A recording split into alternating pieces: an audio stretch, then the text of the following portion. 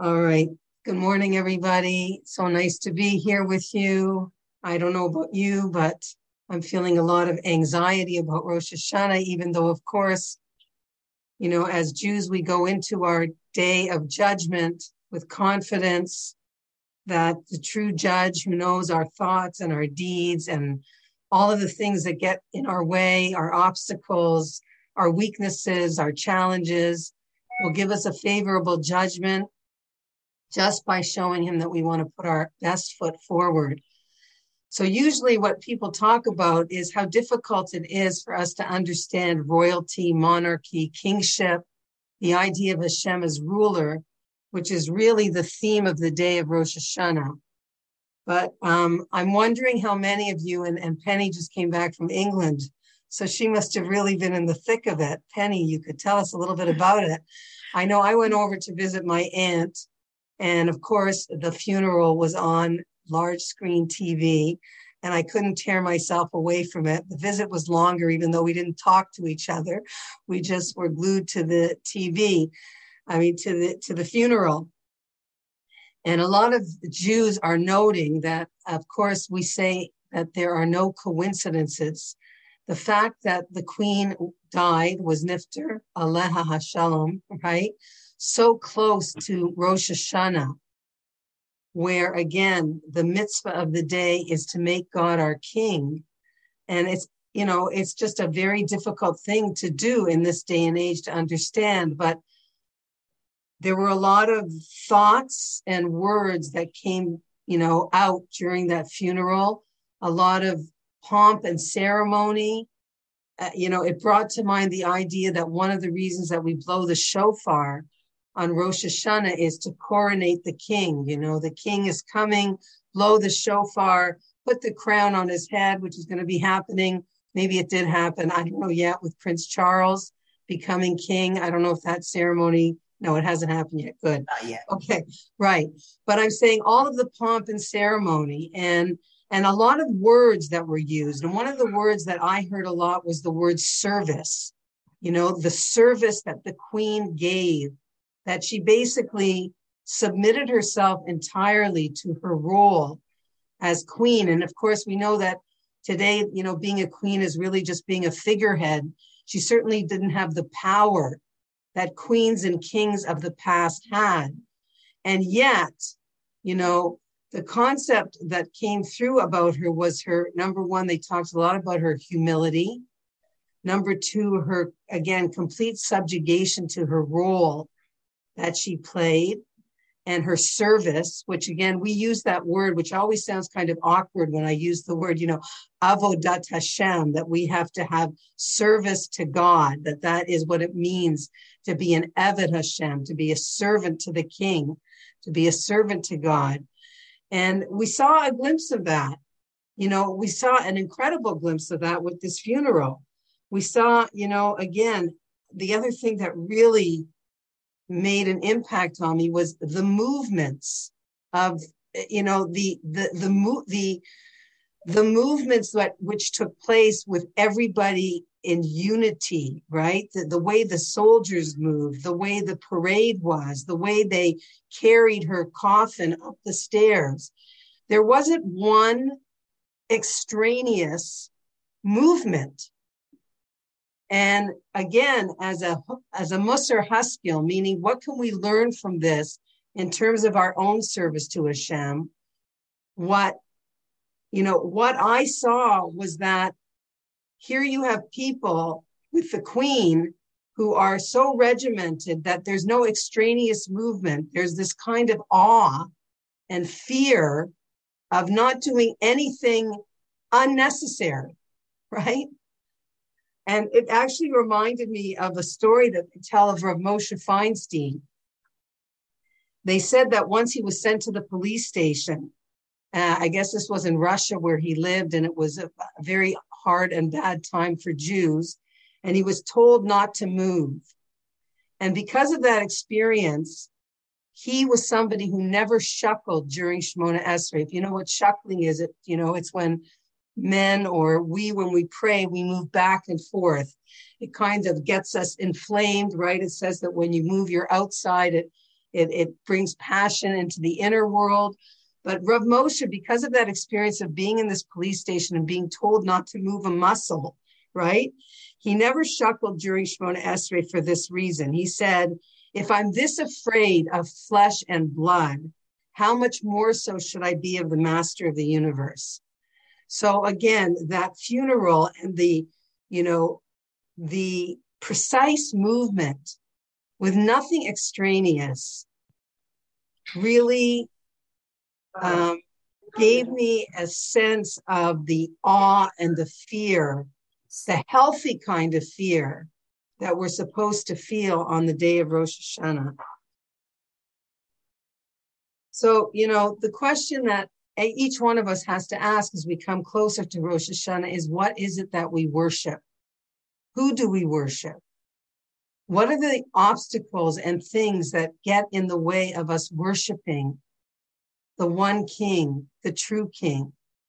I've said in other classes that Ben Shapiro, this popular political commentator who happens to wear a kippah on his head, Baruch Hashem, and has, his ideas are very in line and in sync with Torah, says that there's basically three things that a person has the choice of worshiping in this world. And that is God, state, or himself, or the self. And, many rabbis, many thinkers, many commentators have said about the generation that we're living in, that we're a generation that worships the self. Rabbi Jonathan Sachs humorously quipped that when they do an archaeological dig of our generation, they'll find zillions of self-help books, but then they'll find the selfie stick. And he said that the archaeologists will conclude that this was a generation that worshiped the self. So we know what we're up against. And making Hashem our king, as I said, is the mitzvah of Rosh Hashanah, and recognizing that he's the only one worth worshiping. That everything else in this world is just a means to work towards becoming the greatest Eved Hashem, working in his service, right? As we saw with the Queen's funeral, the way people felt towards her, that kind of allegiance and awe and love all mixed together. This is the kind of feeling, this is the kind of understanding that we're supposed to come closer to during this day of Rosh Hashanah. On Rosh Hashanah, it's a day where we realign ourselves with our purpose in this world. And as Jews, we know that our purpose in this world is for one thing and one thing only, to create Kiddush Hashem in the world. To Kiddush Hashem, meaning that through our actions, through our behaviors, through our thoughts, and and everything that we do, we bring Hashem into the world. We make Hashem more apparent in the world, because that is the goal of Rosh Hashanah. Now, the Musaf Shemona Esrei, which is the main davening of the day, is split up into three sections. And the first one is called Malchius. And it has many psukim, many verses that refer to this idea that we're here in this world to make Hashem king. And it's really the Jewish people's responsibility to, again, make Hashem apparent in the world, make him not only the omnipotent God, but for people to recognize that he's the omniscient God, the God who sees everything, the God who's involved in our lives, and the God who obviously also loves and cares for us. So here it says in the Musaf, Hashem, so too, O Hashem our God, instill your awe upon all your works and your dread upon all that you have created. Let all works revere you and all creatures prostrate themselves before you. Let them all become a single society to do your will wholeheartedly. For as we know, Hashem our God, that the dominion is yours, might is in your hand, and strength is in your right hand, and your name inspires awe over all that you have created. And of course, one of the things that we do in this section of Malchut, as I mentioned last week, is we say the Aleinu prayer. And this Aleinu prayer, as you all know, is usually said at the end of our prayer service, right? We say Aleinu and we end with Bayom Hahu Yiyeh Hashem Echad U'Shemo Echad. But again, sometimes we say it and we say it without thinking. We don't really think about the words. And here we have them in the Machzor. It's our duty to praise the master of all, to ascribe greatness to the molder of primeval creation. And again, the Jewish role, for he has not made us like the nations of the lands and has not emplaced us like the families of the earth. Okay? They bow to vanity and emptiness and pray to a God that helps not. But we bend our knees, bow, and acknowledge our thanks before the King who reigns over kings. And the second verse, of course, talks about how we put our hope in you, Hashem, that you will remove detestable idolatry from the earth and false gods will be utterly cut off, to perfect the universe through the Almighty sovereignty. Our purpose in this world is that all humanity will call upon your name to turn all the earth's wicked toward you. All the world's inhabitants will recognize and know that to you every knee should bend, every tongue should swear. Okay, and as we know, it goes on and on. And in this prayer, many people don't just bend their knees and bend over, but they actually get down on the ground in shul. There's a halacha that you're supposed to put something under your knees, right? If it's a stone floor, it has something to do with idolatry. But anyway, many people bow down completely when they're saying this Aleinu prayer. And again, the way that the Aleinu prayer ends in our regular davening is Bayom Hahu Yiyeh Hashem Echad U'Shemo Echad. That on that day, God, Bayom Hahu Yiyeh Hashem Echad, Hashem will be one and his name will be one. And the question that's asked is, what does that mean? His name will be one. Of course, we know that we want everybody to come to the recognition that there's only one God. But what does it mean his name will be one? So again, this has to do with the mitzvah of Rosh Hashanah, the mitzvah which takes place in our thoughts, making Hashem our king. And of course, scrutinizing our deeds to see in what ways do we do that in our daily lives and in what ways do we ignore that. So right now we're told Hashem has two names. He's called Melech HaOlam, the king of the world, but a king can only be proclaimed a king by his kingdom. So when we proclaim God king and use our free will to make God our king, then he becomes king. A king needs a kingdom to reign over, inhabitants of the kingdom. Now, until we do that, he's also called a moshel, which means a dictator. It means he rules without the consent of the people, without their desire for him, without their will bent towards him. And today we live in a world, again, where, so to speak, God has two names.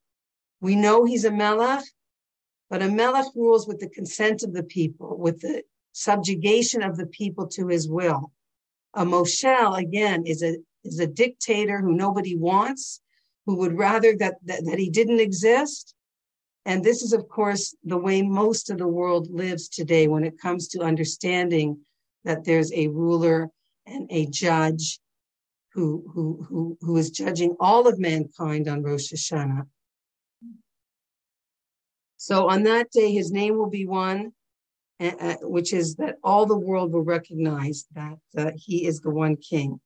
Okay, I wanted to talk about something that I said I would talk about last week, and we didn't really have time. So we're going to talk about it now. Hold on, where is it?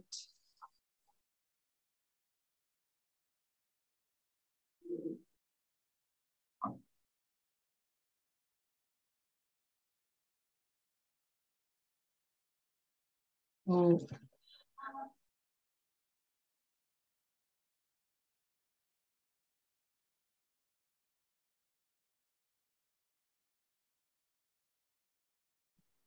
Oh boy. Okay. All right.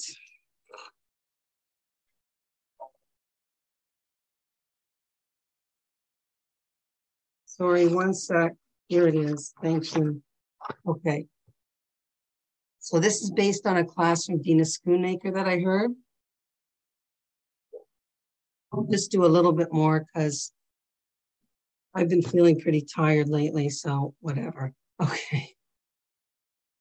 So there's a source in the Gemara in Brachas Chaf and this is a place in the Gemara where there are great sages who gave their parting words to their Talmidim before they died. So one of these great sages was Rav Yochanan ben Zakkai. And what he told his students is, may your fear of Hashem be as great as your fear of human beings. So you have to realize these were great students, right? These were Talmidei Chachamim and people with tremendous midos. And they were so shocked when he told them these parting words. May your fear of Hashem be as great as your fear of human beings. So the students replied, only that much? To which the Rebbe replied, Chalavai, that it should be so. Meaning, Chalavai, that you should fear God the way you fear other people. So what was he telling them?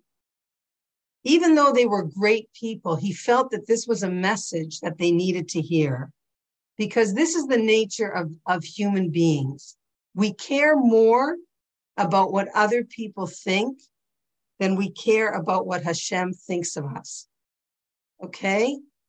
Things that would embarrass us or we would dare not do in front of other people for fear that they might see us, we may have no qualms at all about doing in front of Hashem.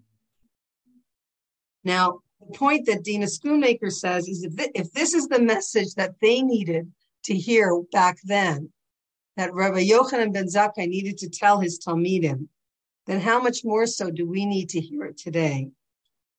So she says that the human condition is that we care about what other people think, and extremely so in today's image-conscious world, right? We don't have to go into social media and Facebook and Instagram and, everybody wanting to be out there and give their 2 cents and show what they ate that night and show what they're wearing and show what they're doing. But this obsession with self, again, back to the self, right?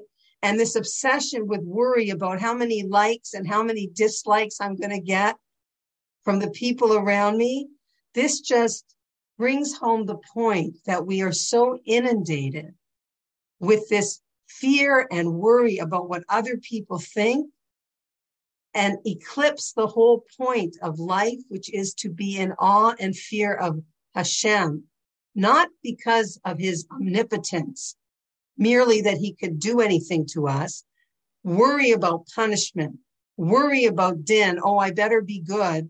I better do what I'm supposed to do because otherwise Hashem's going to zap me, right?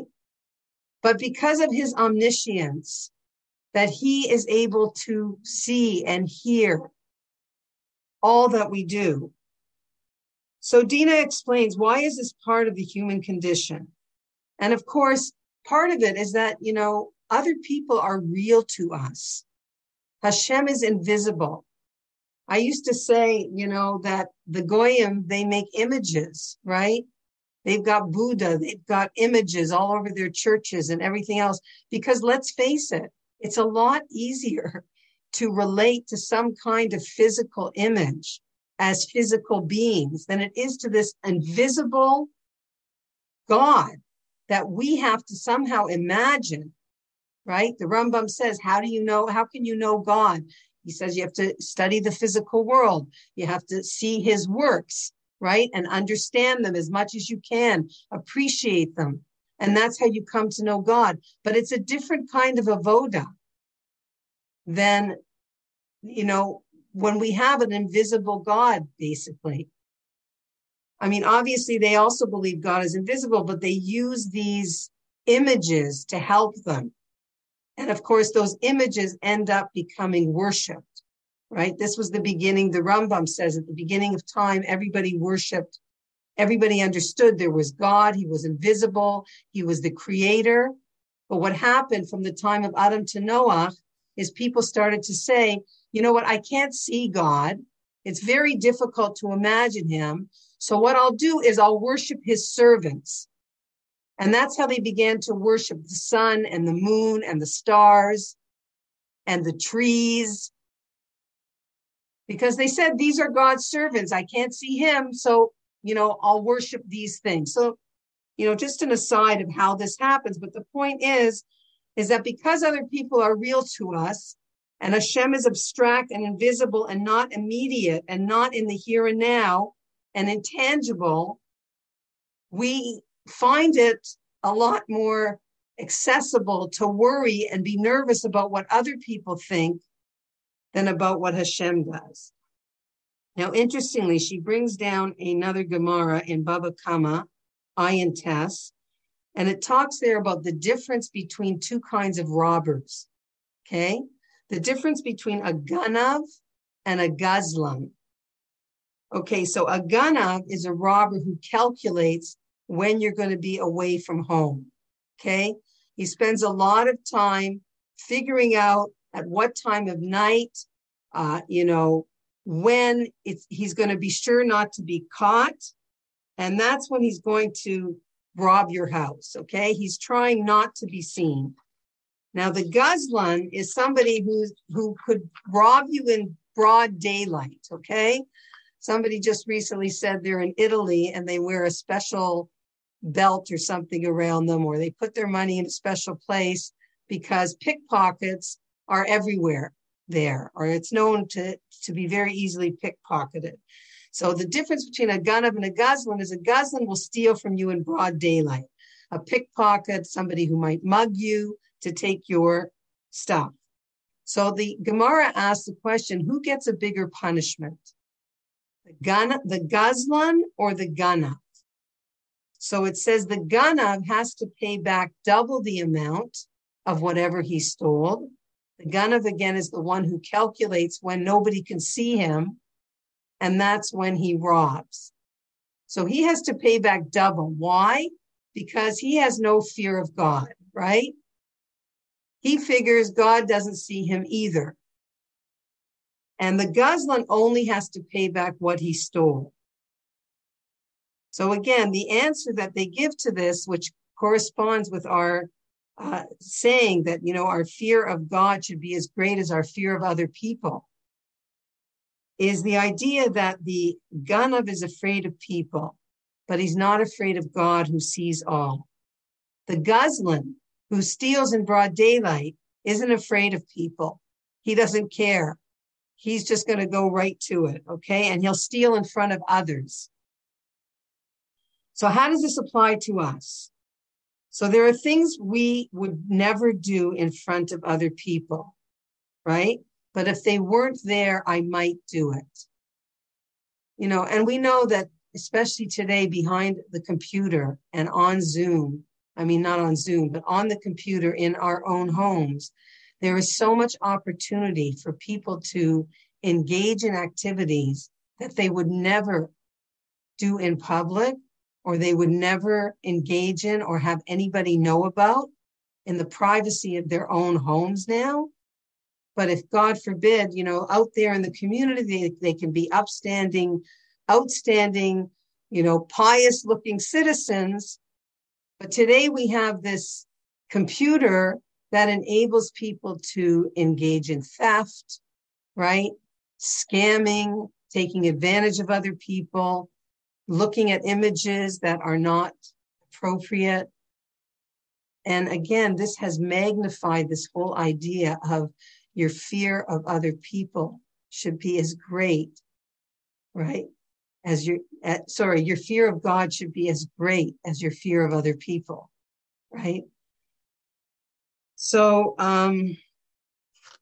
this is just another message that I wanted to give over because I think it's a very interesting way also of gauging, where we're holding in terms of understanding that this fear of God is something that should inform everything that we do, that there is a God who sees and who hears and who is writing it down, right? That actually we're writing down, right? The books that are being written are the books that we're writing through our actions and through our thoughts, etc. Okay.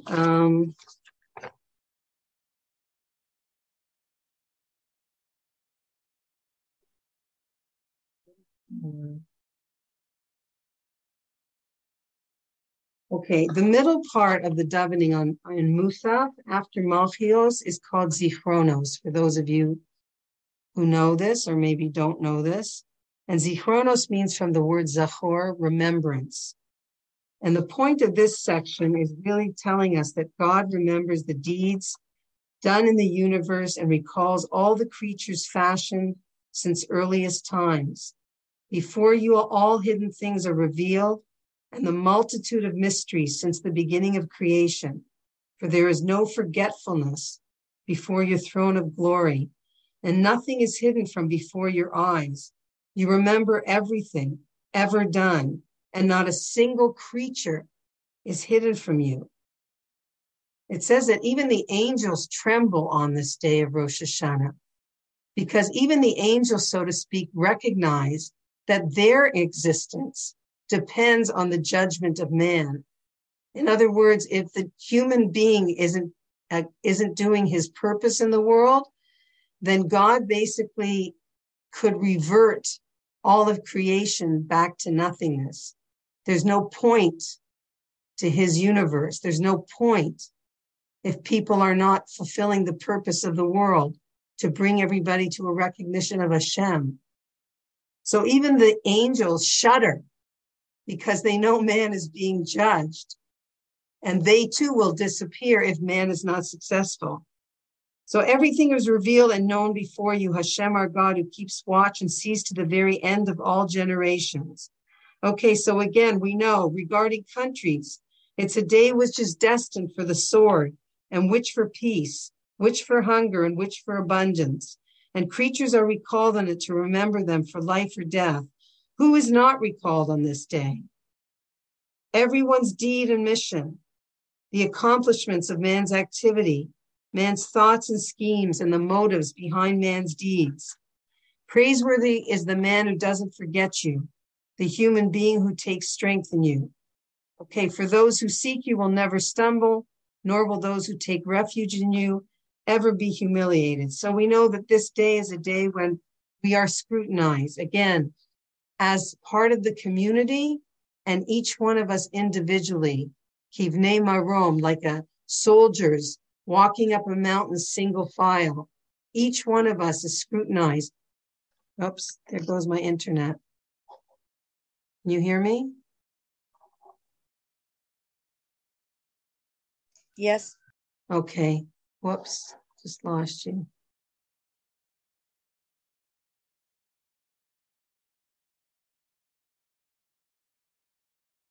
Sorry about that. Okay, so the whole idea of Zichronos is that Hashem cares what we do. The God who loves us is going to judge us. That we have a responsibility to uplift his world and not destroy it. And back to the idea of din, that there's reward and punishment for our actions. Now there's an idea that when you do din lamata, then you don't need din lamala. In other words, when we do din on ourselves, when we scrutinize our own deeds and judge our own actions, then Hashem, so to speak, doesn't need to judge us. We can get out,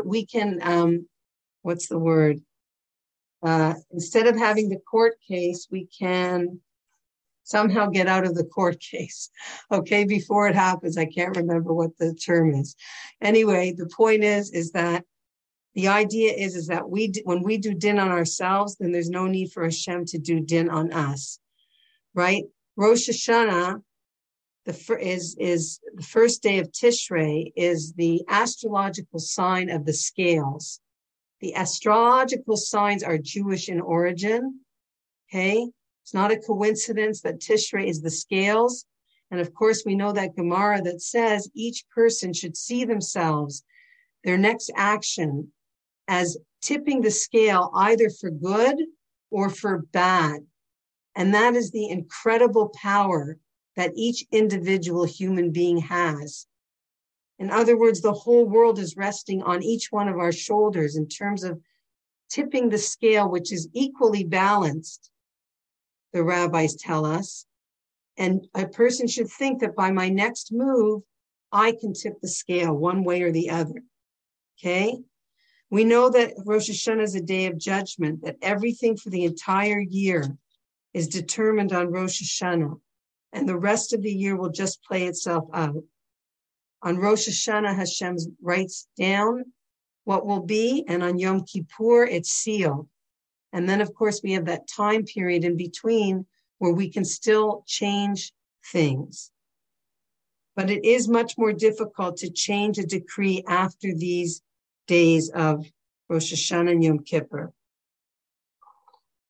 Okay,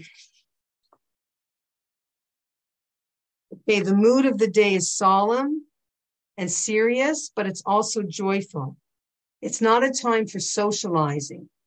People don't generally invite guests on Rosh Hashanah. Family can get together unless they're people who don't have really any family or anywhere to go. But it's not considered a yontiv like Sukkot, where everybody, is having a good time and talking about all kinds of, conversations that aren't that important. And so it's the mood of the day should be solemn. It's not a time of socializing. We're being judged, okay? We're not supposed to be overly frivolous or chatty. There's a custom not to sleep on Rosh Hashanah because it says that if one sleeps at the beginning of the year, his fortune, his mazel also sleeps.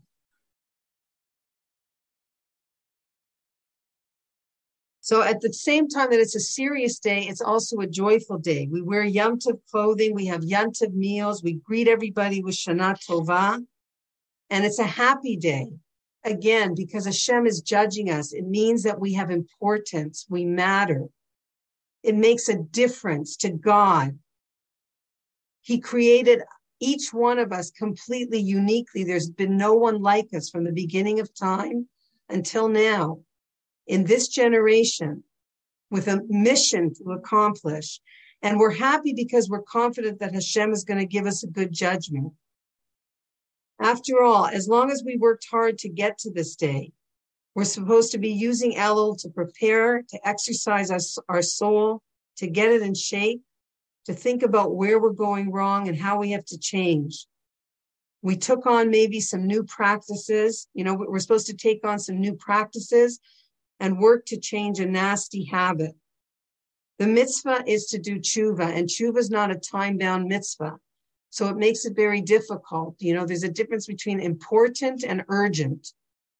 And even though we know we're supposed to be doing tshuva during this time period, it's something that we keep pushing off because maybe it's important, but we don't feel its urgency. So we know the 4 steps of tshuva, just a quick review, is number 1, to recognize the sin. Now, obviously, the more Torah a person knows and the more halachas, etc., the more a person knows what is expected of them. But based on our knowledge, based on what we do know, based on being honest with ourselves, the first step is recognizing I've done wrong, right? The second step is harata, to feel regret. Oh, I'm so sorry that I did that. I wish I hadn't done that.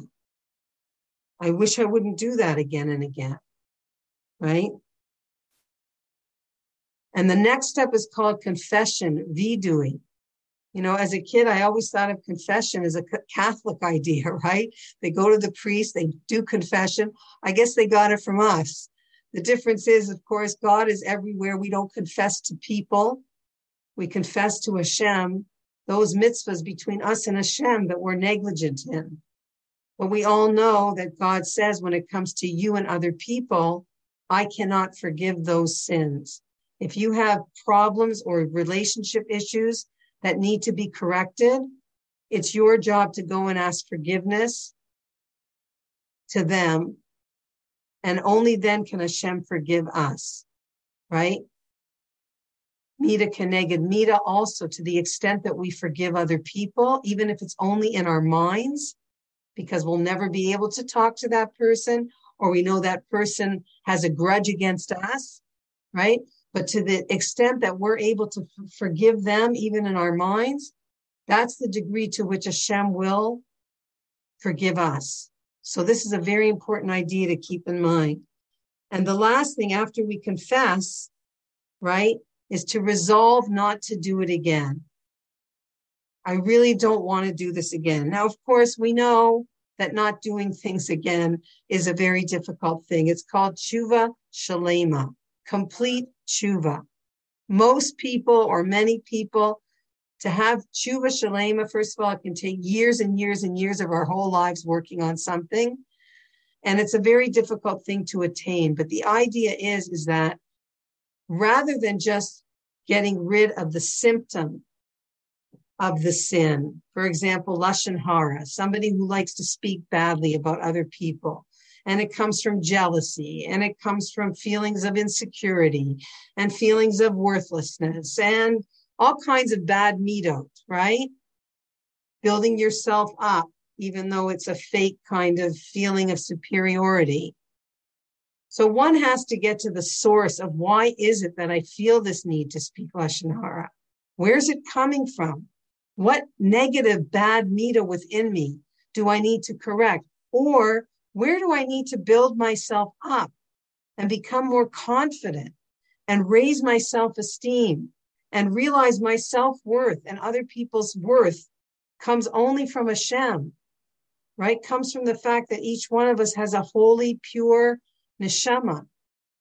And only Hashem can judge other people. Only He knows what their difficulties, what their obstacles are, what their character traits are, right? That they succumb to over and over again. So who are we to sit in judgment of other people? The goal is to sit in judgment of ourselves, and again, in a kind way. Because, back to Dina Schoonmaker's point, women beat themselves up. The Musar Sfarim are generally written for men who aren't as good at beating themselves up, So we have to be gentle with ourselves. If we find something that really is a negative trait or a manifestation of that negative trait, we have to go to the source and say, how can I deepen my relationship with Hashem, deepen my relationship with myself as a neshama, as a piece of Hashem, so to speak, a spark of Hashem, and not feel this need to be so, superficial, but go deeper. Okay.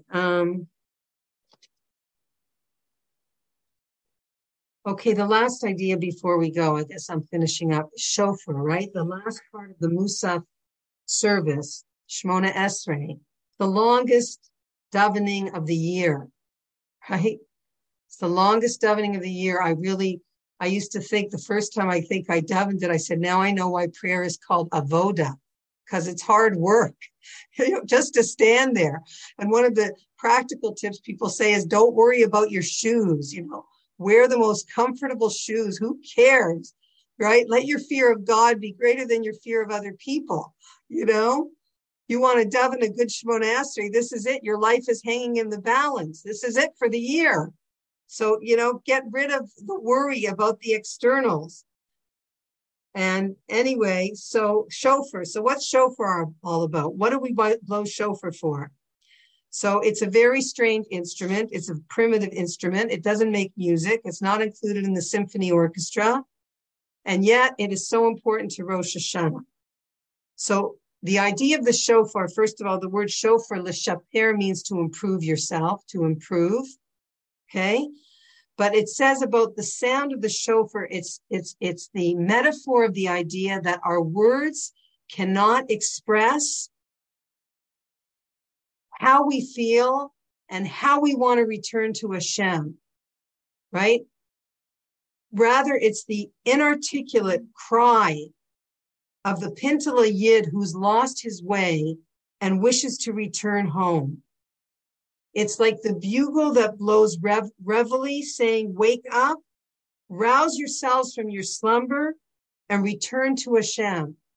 So again, the shofar blow is this inarticulate cry that while it's blowing in shul, we're supposed to focus. There's actually 10 different things that the shofar represents, but the main thing is this desire to return of tshuva, to come back to our true selves, to come back to our true essence, which is to be an Eved Hashem, and to uncover all of the schmutz, I don't know if that's a bad word, all of the dirt that we are sullied by and our pure soul is surrounded by.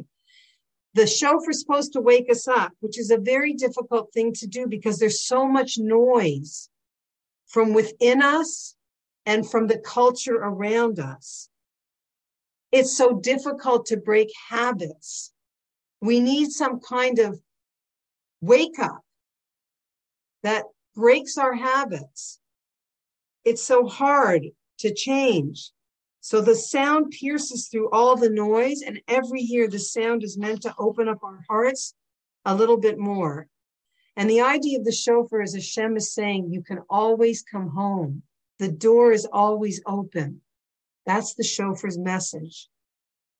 Just quickly, the shofar is about past, present, and future. Okay? Past, present, and future. Past is, it recalls Akedas Yitzchak. You know what? Let me go in order here. Okay. So past, present, and future. So past is number one. Rosh Hashanah is the anniversary of the day that the world was created, right? And again, the sixth day of creation, because that's when man was created. And only man can coronate the king. He doesn't want the sun to, or the birds to, or the trees to. They do it naturally. Every other creation recognizes its creator. It's only human beings who are given the choice to recognize the creator or pretend ignorance of him, make up all kinds of rational lies, rationalizations about why there's no God in the world. Okay? But number two, we blow it to remember Mount Sinai. Again, the past, when we accepted the Torah amid shofar blows. We're reminded on Rosh Hashanah to renew our commitment to God. The present is the idea that we're supposed to wake up right now, today, and do tshuva. More about the past reminds us of Akedas Yitzchak. It says about Yitzchak Avinu that even though he was not killed on the Akedah, God tells him to stop.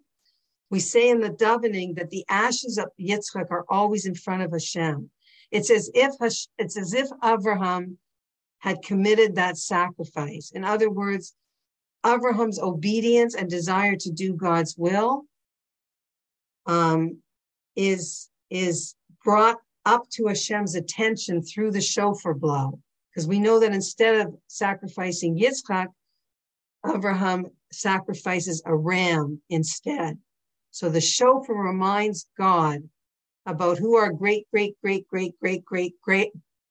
grandfather was. And in his merit, remember what he did and allow us to continue.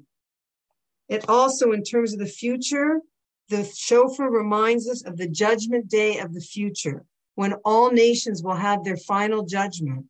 And it'll be a day of shofar blowing and shouting. It's a day when the Jews will be gathered from the four corners of the earth to Jerusalem. And it also reminds us of the idea in the future that Techiyas HaMesim, the resurrection of the dead, which is one of the 13 principles of faith, the Rambam says, to be a believing Jew, you have to believe in the resurrection of the dead, which will come after the time of Mashiach.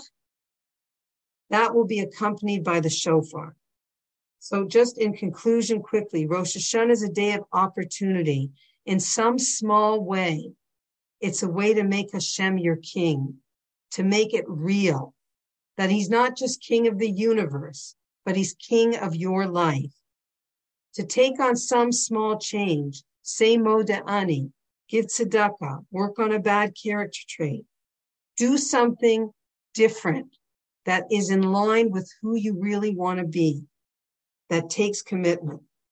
Number two, zichronos, remember, Hashem remembers everything. He judges us because what we do matters. Everything's being recorded. Everything has an effect. It's called Rosh Hashanah because the word Rosh, which means beginning, also means head, because everything begins with our thoughts, right? The head controls the body. Everything begins with our thoughts. So Rosh Hashanah is also called the day of our thoughts because the right kind of thoughts lead to the right kind of words and then to the right kind of action. So there's so much here, but I've said this before in other classes. You have to become a melech over yourself. What does the word melech stand for? Moach, which is the mind, Lev, the emotions, and Klayim, which is representing the actions. A person who's a melech over themselves, each one of us is an olam katan. There's the olam gadol, the big world that the king of the universe, created and is running. But there's also the olam katan, that we have to become king over ourselves through following the dictates of the Torah. Okay? Again, my next action could tip the scale for good or bad. And the last idea that the shofar is there as a wake-up call. The shofar calls to tell us, look at your past, look at the present, and think about the future, and fulfill your role and task as a Jew in this world. The call of the shofar tells us to come home, not to keep running away. The call of the shofar tells us we're never hopeless. It's never too late. We're never too low to be able to return to Hashem. The door is always open and we can always come home. I don't know how many of you are familiar with that book by Margaret Wise Brown, The Runaway Bunny. Anybody ever read that story to their kid? I don't know why that's not as popular as Good Night Moon or whatever.